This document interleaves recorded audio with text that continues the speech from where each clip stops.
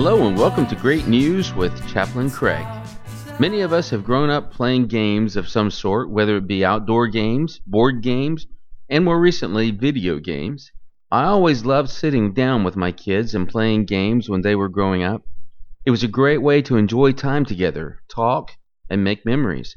It was also a really good way to learn how to sit down at a table with someone and share your day, laugh some, and not be afraid to engage in conversation.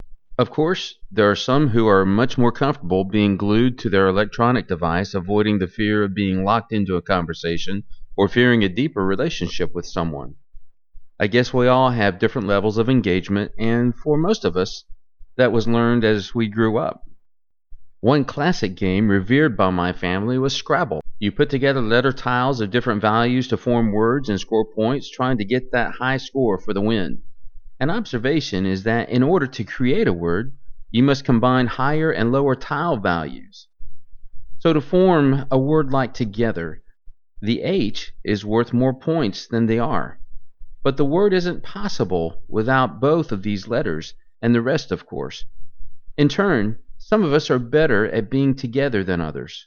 Some of us are H's, and some R's, but all necessary to make that word together. So remember that no matter how good we are at relationships, they are extremely important. If you are an R, appreciate the H's you know. And H's, do what you can for the R's so we can have togetherness. I found this word in Scripture. Therefore, encourage one another and build one another up, just as you are doing. That's from 1 Thessalonians chapter 5, verse 11.